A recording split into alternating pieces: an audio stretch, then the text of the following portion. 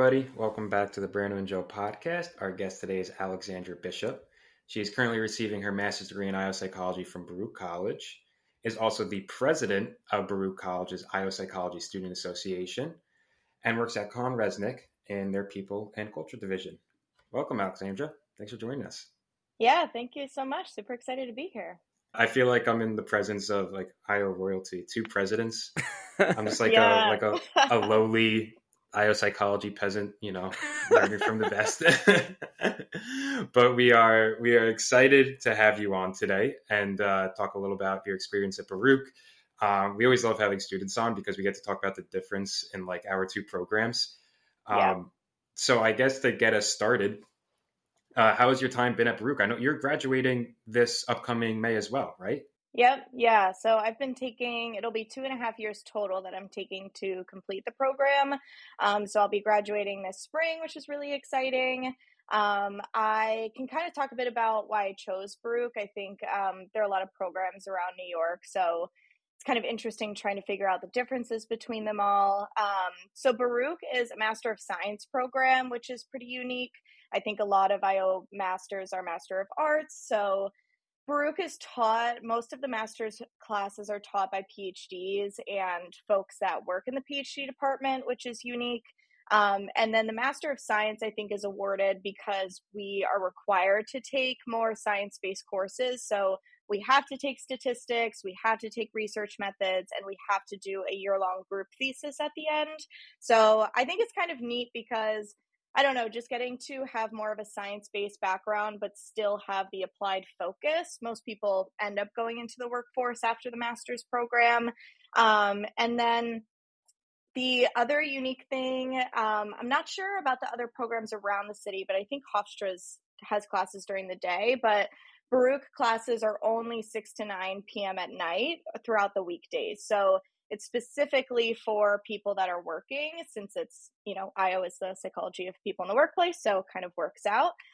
So a lot of people are working full-time or part-time or doing internships. And because of that, there are a ton of different people in the program. So I feel like every time I go into a new class, the class is just such a different variety of people. There's some folks that just graduated undergrad. There's some people like me that had a career change a few years after graduating.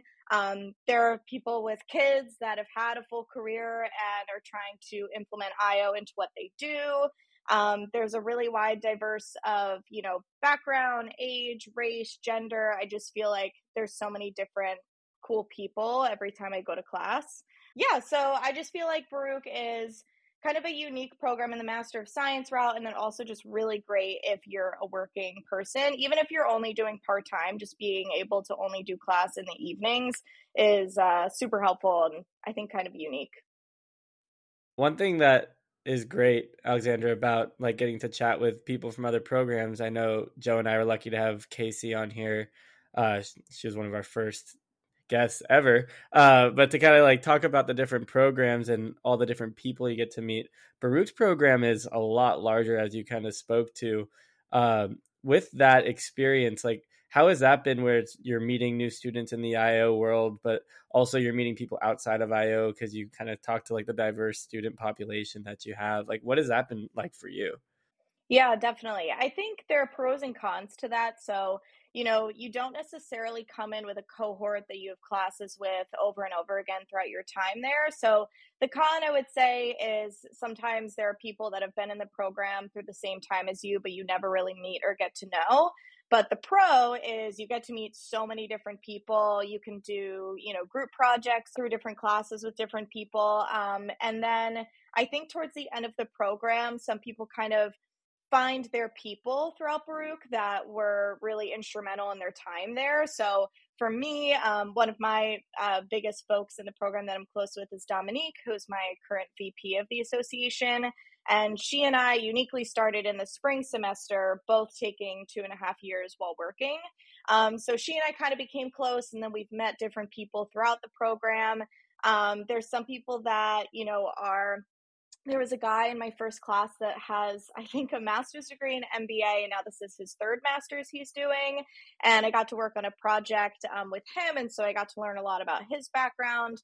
But then I've worked with people on projects or met people in class that just graduated undergrad and don't even know much about IO, but were really interested in it. So yeah, kind of pros and cons to the size of our program and how it's formatted. I think sometimes if you're really looking to just do a master's degree and just get close with your cohort, and maybe you're not working that much, might not be the best program for just your lifestyle and what you're looking for. But if you're really looking to meet a lot of different people, have different people in every class you take, like you might take a class with someone and never take a class with them again, or you might end up in class with them 3 times, then yeah, it's definitely a really good opportunity for just meeting such a wide variety of people throughout your time. Yeah, it's a really cool environment that Baruch puts you guys in. I like the Yeah, idea. I didn't even catch it that it was an MS and not an MA. yeah, And it's just like that slight emphasis on the more science part, which now that I think about it, the way the field is going towards that more like people analytics, statistics, numbers side, I feel like we're seeing a lot more. yep, That's a really big advantage that you guys will have on just the population in general because you'll have that knowledge. When yeah. you and just so I'm correct, you guys pick your own classes, right? Like I'm guessing there's like core class that you have to take, but there's some things that you get to pick.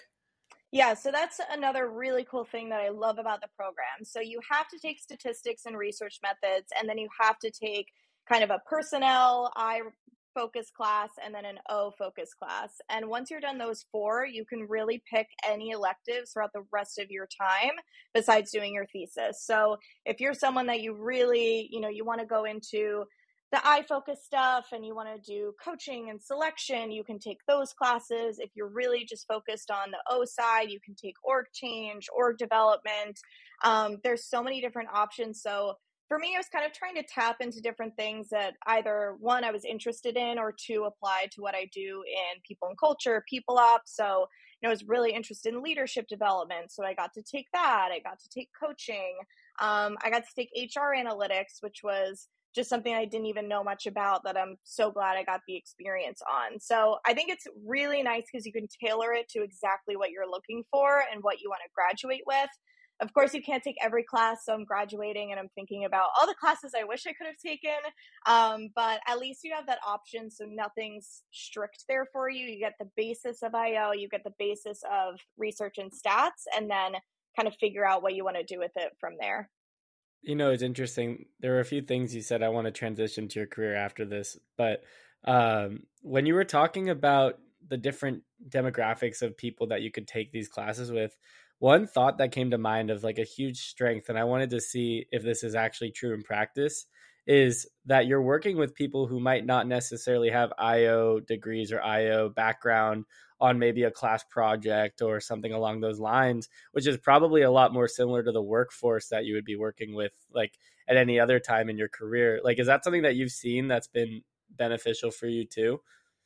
Yeah, I think what's cool about having so many different people in the classes is there might be someone that has worked in HR for a few years, is really IO focused, or, I'm doing my thesis and one person on my thesis group team works at Deloitte as a consultant. So, she knows a lot she applies IO knowledge and practices to everything she does day to day. But then there are some people that just graduated undergrad, don't know much about it. And I think that really does overlap with the workforce because I've only worked in small companies so far. And even my last company, when I started there, I don't think anyone working there knew what IO was, which I know is something, we all struggle with sometimes. But so trying to implement some of my IO knowledge or my skills or what I'm learning in class can take a little longer to explain because the people I'm working with, don't necessarily understand what the purpose of IO is, how you can implement those into your strategies. So yeah, working with so many different people on different group projects, which we do a lot in the program, for sure applies to the experience of working with, a lot of different people just in the workplace. No, that's really cool. And I know you brought up working on your thesis. How is that process going? I'm always interested because as Yeah. we've talked about it before at Hofstra, we have the option, but I don't know if anyone's ever taken the option to take a thesis. We do have like a mandatory internship instead. Is it like hard or like Yeah, how is that going? No, good question. So I think it really depends on your experience, your skills and who your group is. So what they do is they basically send out a form where we pick what days of the week or nights of the week work for us, and then what professors we'd like as our advisor. And we fill all that out, and then they basically try and give you your first or second choice if they can.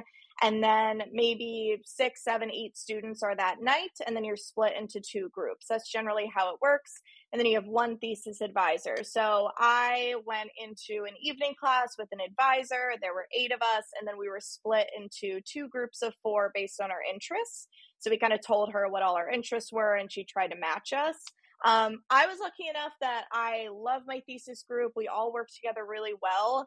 The first meeting we had, I kind of said, before we even try and figure out what our topic is, can we all talk about what our strengths and weaknesses are? Because, you know, if one of us, like, I love project management, I'm a big organizer, and the other 3, that's not something they like to do. So that was perfect. I said, you know, I'll make the project board, I'll organize all our notes, and our responsibilities and everything. Someone else, the Deloitte consultant, right, she loves stats, so she'll be doing the stats portion. I actually did a thesis in undergrad, an individual thesis, so I'm super familiar with all of it. It basically runs the exact same way. So I did the IRB proposal because I've done it before. So it was just, really unique doing a group thesis, and it is required. So if you're someone that hates research, it's not necessarily maybe like the program you should do, because it is, you know, a year-long group thesis. And then kind of depends on the group you get. You know, if you do have a group where all of you have the same weakness or something, or none of you like stats, you know, it just kind of is just, you know, luck of the draw sometimes. But it definitely is tough. It's more work than a class. So I was taking, I did kind of a full course load this past fall with thesis, 2 classes, and then full-time job. And the thesis definitely took more time than a class. It was kind of like taking 4 classes. But it's really rewarding. I mean, I love it. I know some people just try and get it over with to graduate, but you get to develop your completely own topic. So no one's telling you what research, you know, you should extend off of. No one's telling you the topic you have to do. You and your group come up with the research you want to do. You develop the survey yourself.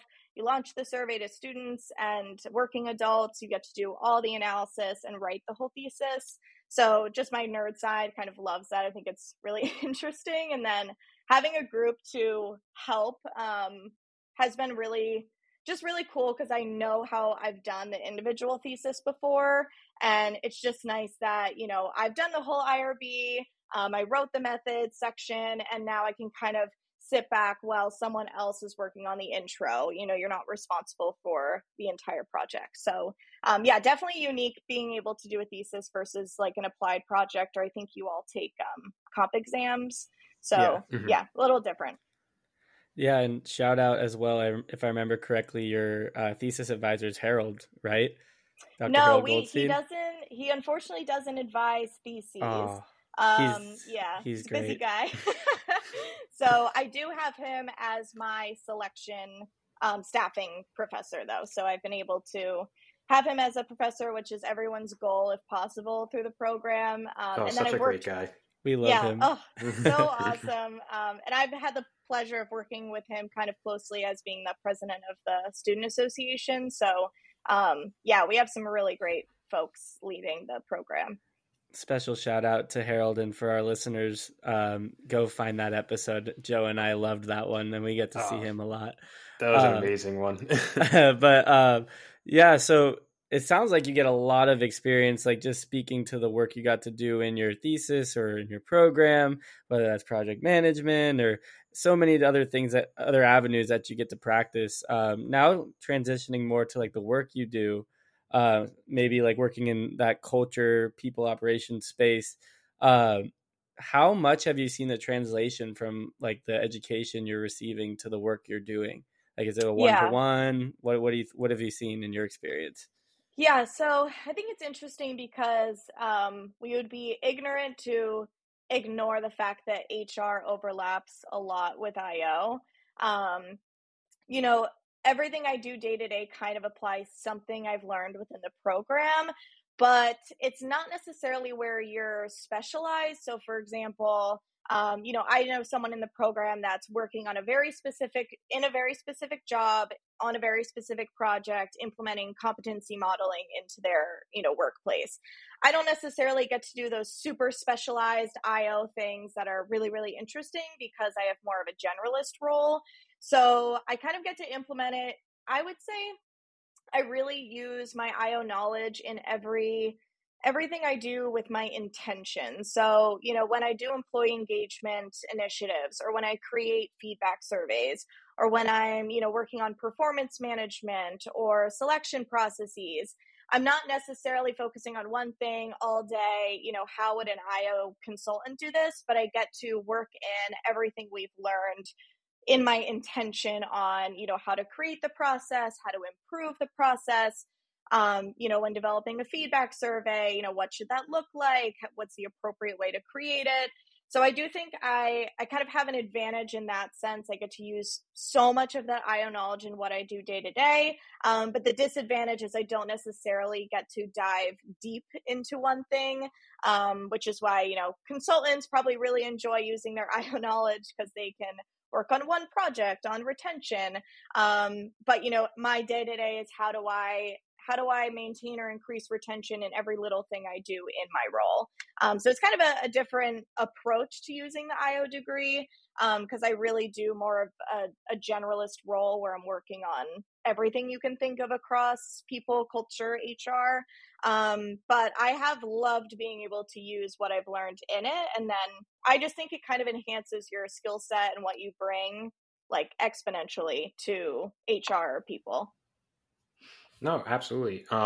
In your current or even your past positions, when you try to bring those IO principles in, have you found, is there like something that you see you're like, oh, if I say it this way, like they're more accepting of like IO principles? Because I feel like a lot of people in IO programs have come through this where they're like, I want to share what I've learned, but it's hard. They might not be as accepting of like these ways. Like, no, we know what we're doing. Like, this is the way we're going to do it. Yeah, I think that goes a lot into the science practitioner gap, which I may love to discuss because I think it is large. And I think people struggle to admit that it really is a large gap. And then, especially if you're taking your IO knowledge into just the general applied workplace, you can't be throwing out all these terms, trying to sound super IO educated, right? Talking about job analysis, or let's say we're just talking about staffing and selection, job analysis and competency modeling and leveling frameworks. Some people just don't even know, maybe they've heard those terms, but they don't know exactly what they mean. So you kind of have to phrase things in just a more general way colloquial way that anybody's going to understand, and a bit more businessy, and then also more so into the benefits of it. So instead of, explaining every single thing that goes into some IO concept, it's more so like, how do you implement it? What's the benefit of it? And how does it impact the business? How does it increase ROI? That's really what they care about.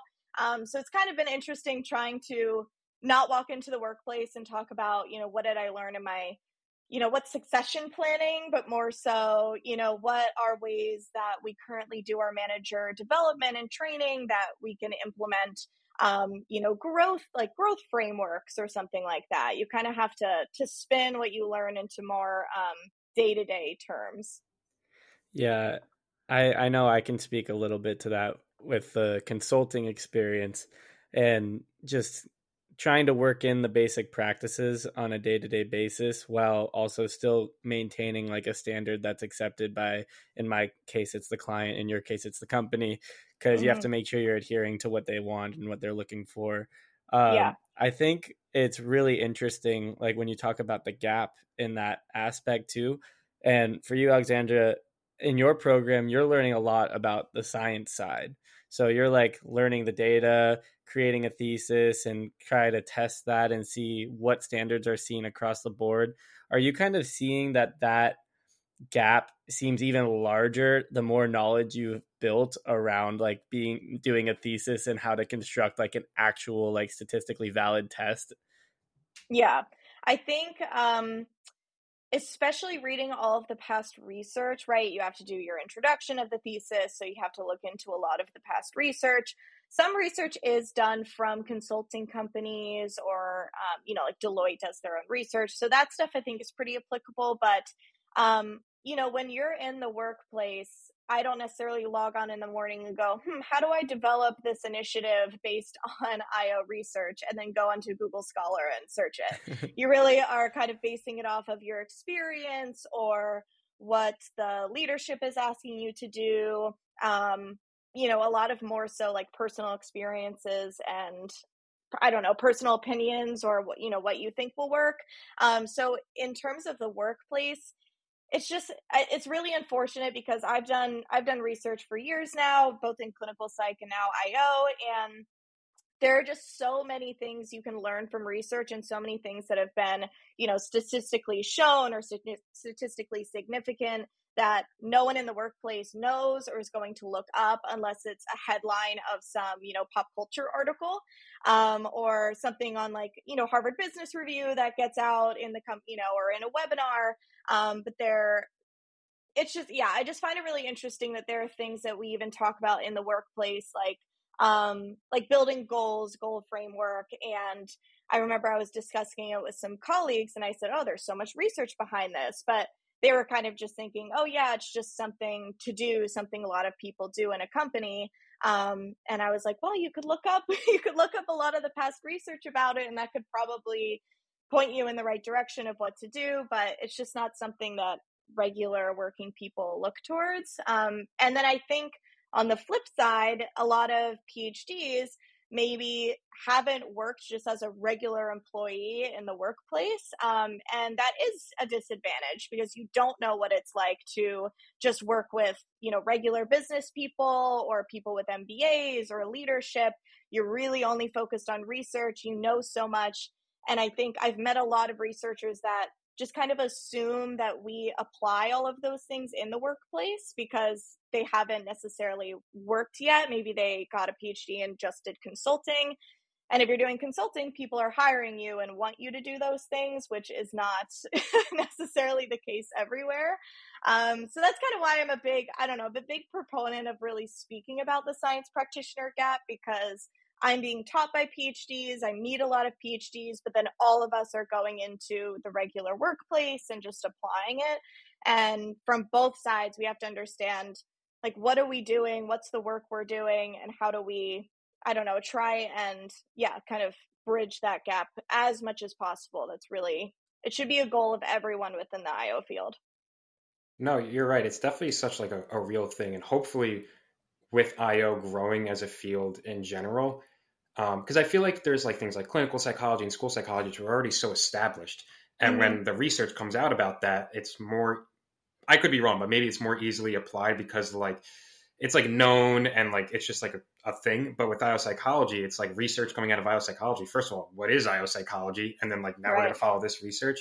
So hopefully maybe with the growing field, like it becomes more applicable.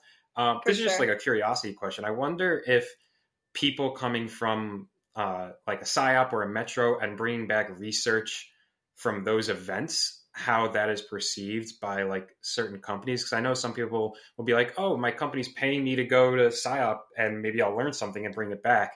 I'm just curious what you think about that. Is that like, do you think that works? Or do you think they come back from these events and they're like, I don't really care what you learned, like get back to work? Yeah, no, that's really interesting, because I went to PSYOP for the first time in 2023. And again, at my previous company, not a lot of people knew what IO was.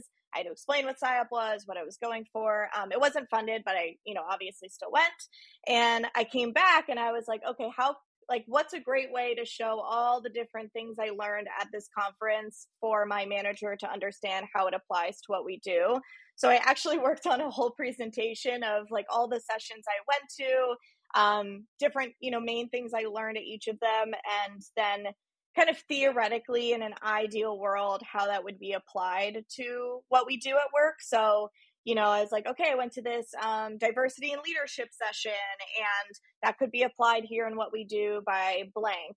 So I got the chance to I just kind of asked my manager if she'd sit with me for a half hour and I could tell her all the things I learned, and just kind of even just a way to show that like everything within IO can apply to what we do. It was kind of a way for me to try and prove that and show it in a tangible way. So, I Really went good idea. to, I went to a session, on like onboarding, and I do a ton of onboarding. So, and I think it was led by people at Google and Amazon. And so I was trying to show her, these leaders at these big companies that are doing applied work. I went to a whole session on onboarding, and that completely overlaps with what we do. So it was a nice way to just show like, what is IO? What are these sessions I went to at this conference, so that you understand how it can be applied to the work we do. Yeah, I love that idea of like going and presenting it to leadership and kind of showing the value. It's kind of a testament to you being someone who goes above and beyond. And perfect segue into another initiative that you and I both actually started together, the Psionic Initiative, which is like an organization that you and I started for students. We wanted you to kind of speak to what your experience has been with that so far, and any like potential future plans. I mean, obviously I know what our future plans are too, but like for me, but so we can inform Joe, kind of tell him what we're thinking about doing, and just kind of how that experience has been for you so far as someone who's super, super driven. Definitely. So, well, firstly, I'm the president of the MSIO Student Association at Baruch, which is basically a board of students that try to enhance what grad students in the IO program, what their experience is. So we're a bit different because we're a state school, so we're not necessarily going to get all of the private school perks per se, or have a program that's super focused on, giving us professional development things every single day. So our association gets to try and create a lot of those. So we create, social events, professional development events. So I really work for the board every single day. I'm always doing stuff for it. And last year we were really I was on the board last year as the project management lead. We were trying to find ways to kind of connect with other programs in the city, because, there are so many great IO people, not just at our one program. So we did a picnic with Hofstra last year, which was really fun, just getting to meet other students in the city. And then we also did a social, it's called a pre-PSYOP social. So it was before PSYOP, trying to invite other people from other programs to chat, mingle, so you have a familiar face when you go to the conference. So this year, when I became president, and my VP and I, Dominique, we really wanted to figure out ways to connect with all other programs. There are just so many of us to network with that have all different backgrounds, and we're all studying IO in master's programs. And so we were thinking about ways to, enhance that initiative. And then ironically, Brandon reached out and talked about the idea of making it more of an official board, so that it was not just kind of a year by year, the board of each school is trying to figure out how to connect, but an organized organization that lasts year to year. So we kind of made it so that every president from every program and or anyone else on their board is on our board. We worked through some names. We came up with Psionic, which is Students of IO NYC. A bunch of different schools that all have IO. Yeah, all of IO programs across the New York City area. We've been able to all meet together and discuss the initiative.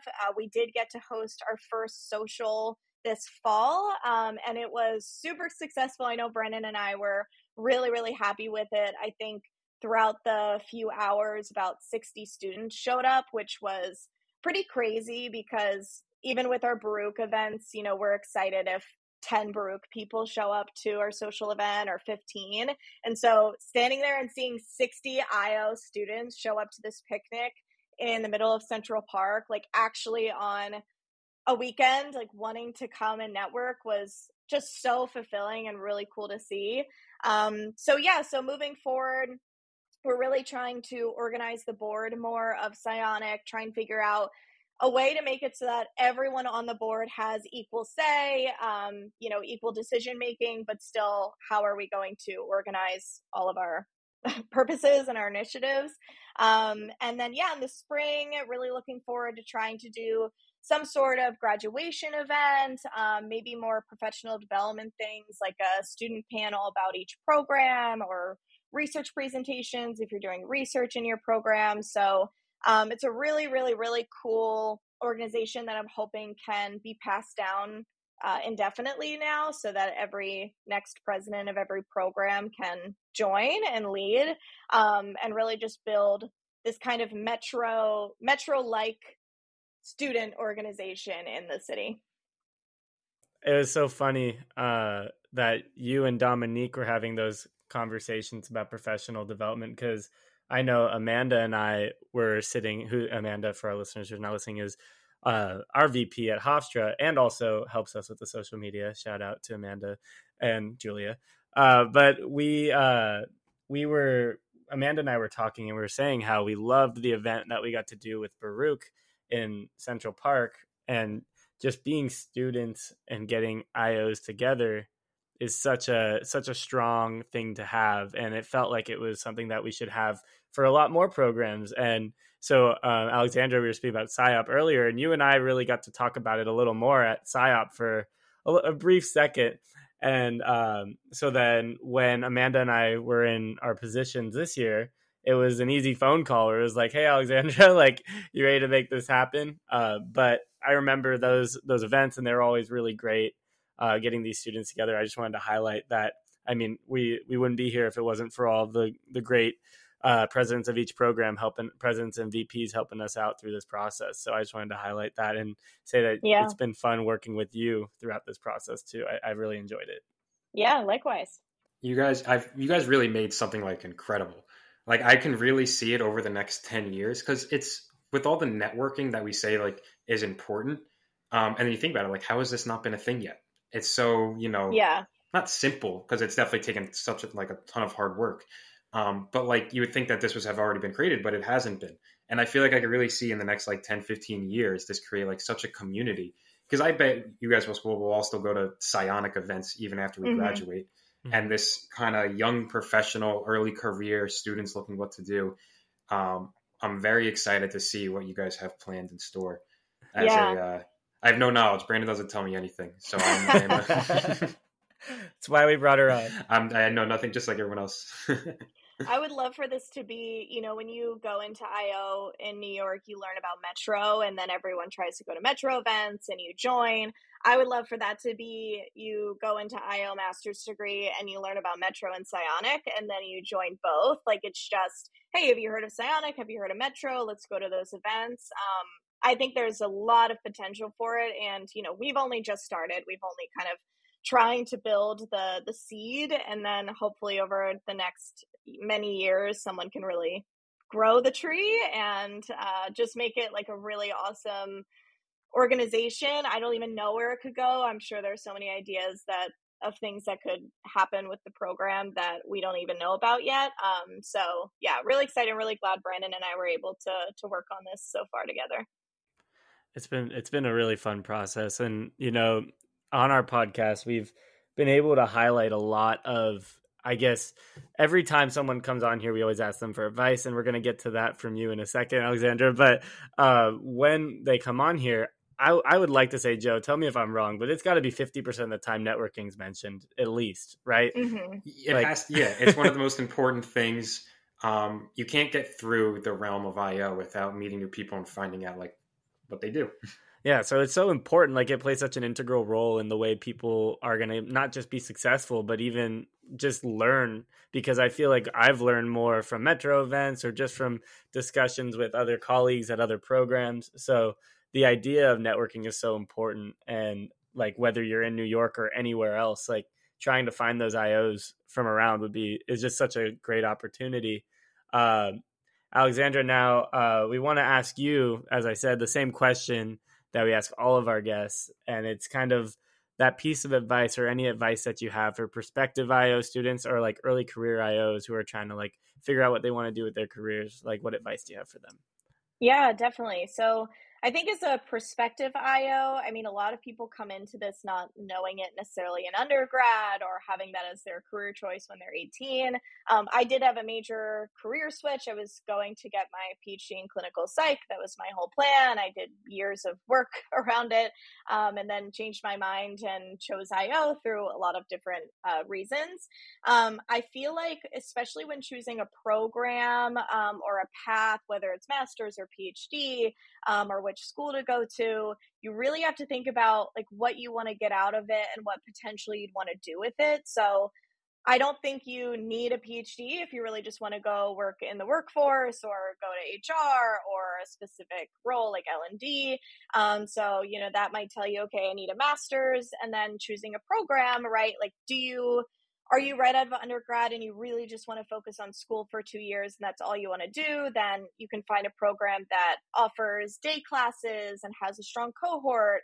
But if you're someone like me where you were already working full time and wanted to pursue a master's, I found a program that, only had evening classes, and that was the core part of the program. And then also just, like what you want to get out of it, what type of school. I went to a private liberal arts school for undergrad, so going to a state school for master's was a bit of a, just a bit of a change, but I've loved it. I was looking at the different programs, like of course NYU and Hofstra compared to Baruch, and with in-state tuition, Baruch is really affordable for especially the quality of education you're getting. And since I wanted good quality education, but still wanted to work full time, it's not like going to school every day was my only focus and only goal. So being able to save some of that money, but still get a great education was really important to me. So I think just really thinking about, I think I'm talking specifically about like when you're picking a program or what school, just what do you want to get out of it? What is your day to day? What are your values? Would you rather have kind of that private school feel where you really get that strong cohort, but maybe costs a bit more? Or would you rather, do kind of the state school route, evening classes, Master of Science versus Master of Arts? Are you interested in research? Would you hate doing a thesis? I just think really thinking about those things. I did a lot of research as well before picking a program, and really just solely applied and picked Baruch in the end. So yeah, I think that's just so that you don't kind of randomly apply to programs and randomly pick one and then realize one semester in that you wish that you had gone somewhere else that would have been better for you. And then from there, whatever your program provides, you can kind of see your path. Just be really open to anything that comes your way. Like don't think you only have one interest and stick to that. Like really explore different classes. I think, I don't know, a lot of IO people end up doing random things they never thought they'd do. So just having a really open mind through the process too. It's amazing advice, especially the part about picking what's right for you, because it's easy to just be like, oh, I want a master's degree. Oh, this school is accepting applications. I'll go here. Yeah. And there's so many different programs, and I wouldn't generally say that one's better than the other. They just offer different things, like what we were highlighting: Exactly. internship, thesis, MA versus MS. It is an important aspect that you keep in mind. And I also want to highlight what you said about the career change or degree change, whatever. I was like you, I was coming from clinical psychology, and I had all those experiences. I was like, oh, I did all this. And then, you go to IO psychology and you're like, oh, wait, like none of that matters anymore. That's the thoughts that I was going through my head. And then you got to kind of like alter your perspective and be like, there's always transferable skills in what you did. For sure. And because it's easy just to be like, oh, now I have to start from scratch. But if you can use that network that you met, and I remember I was doing an internship for something in school psych and clinical psych. And I told him, and I was like, listen, I don't think I'm gonna go down this route. Do you know anyone in the IO psych space? And he was like, oh, of course. And then he connected me.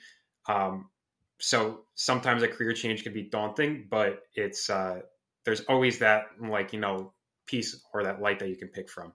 So it was Definitely. incredible advice. Yeah. There was someone from my undergrad that was actually connecting me more in the clinical psych route, introducing me to different people in the research field for after I graduated.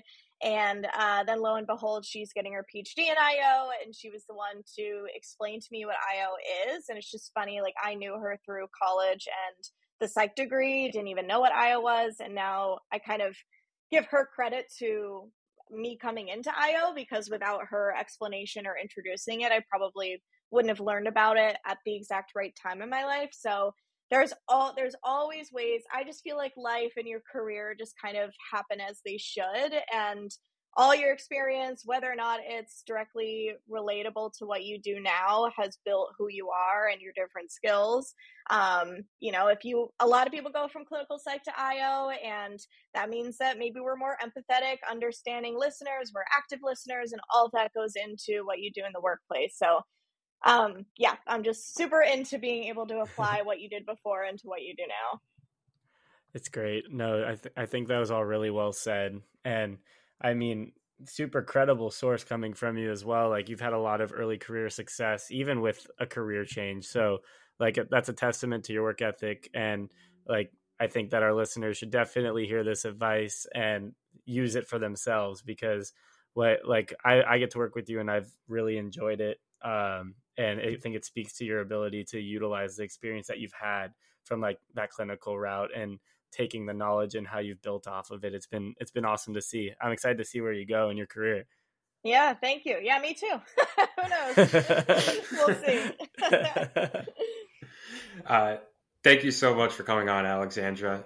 It really was a great episode. I'm excited for everyone to hear it. Yeah, we appreciate it. Yeah, thank you so much. This was awesome. Yep. That was so great. I always love getting to talk with Alexandra. It's always a pleasure to get to speak with her, work with her. She's so established for her career, and like, we're all in somewhat the same part or same timing in our career. And for her to be like, sound like she's been working for 10 years longer than us, it's crazy. No, it's always great to talk to students, especially ones as driven as Alexandra, because they just have so much passion behind what they currently do and their future opportunities. She's just a great person to network with. And B, I'm excited to see what she ends up doing in the future. And I want to bring up psionic again, because I just think it's such an incredible thing for students that you guys have put together. Yeah, and like, we've been able to kind of bring that kind of thing full circle from the workings of it in the past, but to kind of start it up from scratch and make it happen. It's just fun. And because she was such a great guest on our podcast, she's just been such a pleasure to work with. And in general, I think for our people out there listening, it's a testament to finding the right people to work with. Like, you and I, Joe, get to do this podcast, and we always enjoy it. Alexandra, Amanda, and I, and a few others on the board get to do psionic. Like, good things happen when you work with good people. No, yeah, I'm laughing because we meet all these incredible students, and then I just think of like us as just like these like podcast guys, and we're just like living vicariously through them. Like, of course we're driven, but it's just little anecdote for the end of the episode. But yeah, thank you everybody for listening. Alexandra's info will be in the description, of course. So if you have any questions about her experience in this field, feel free to reach out. And we will see you guys next Friday. Yep. See you guys next week.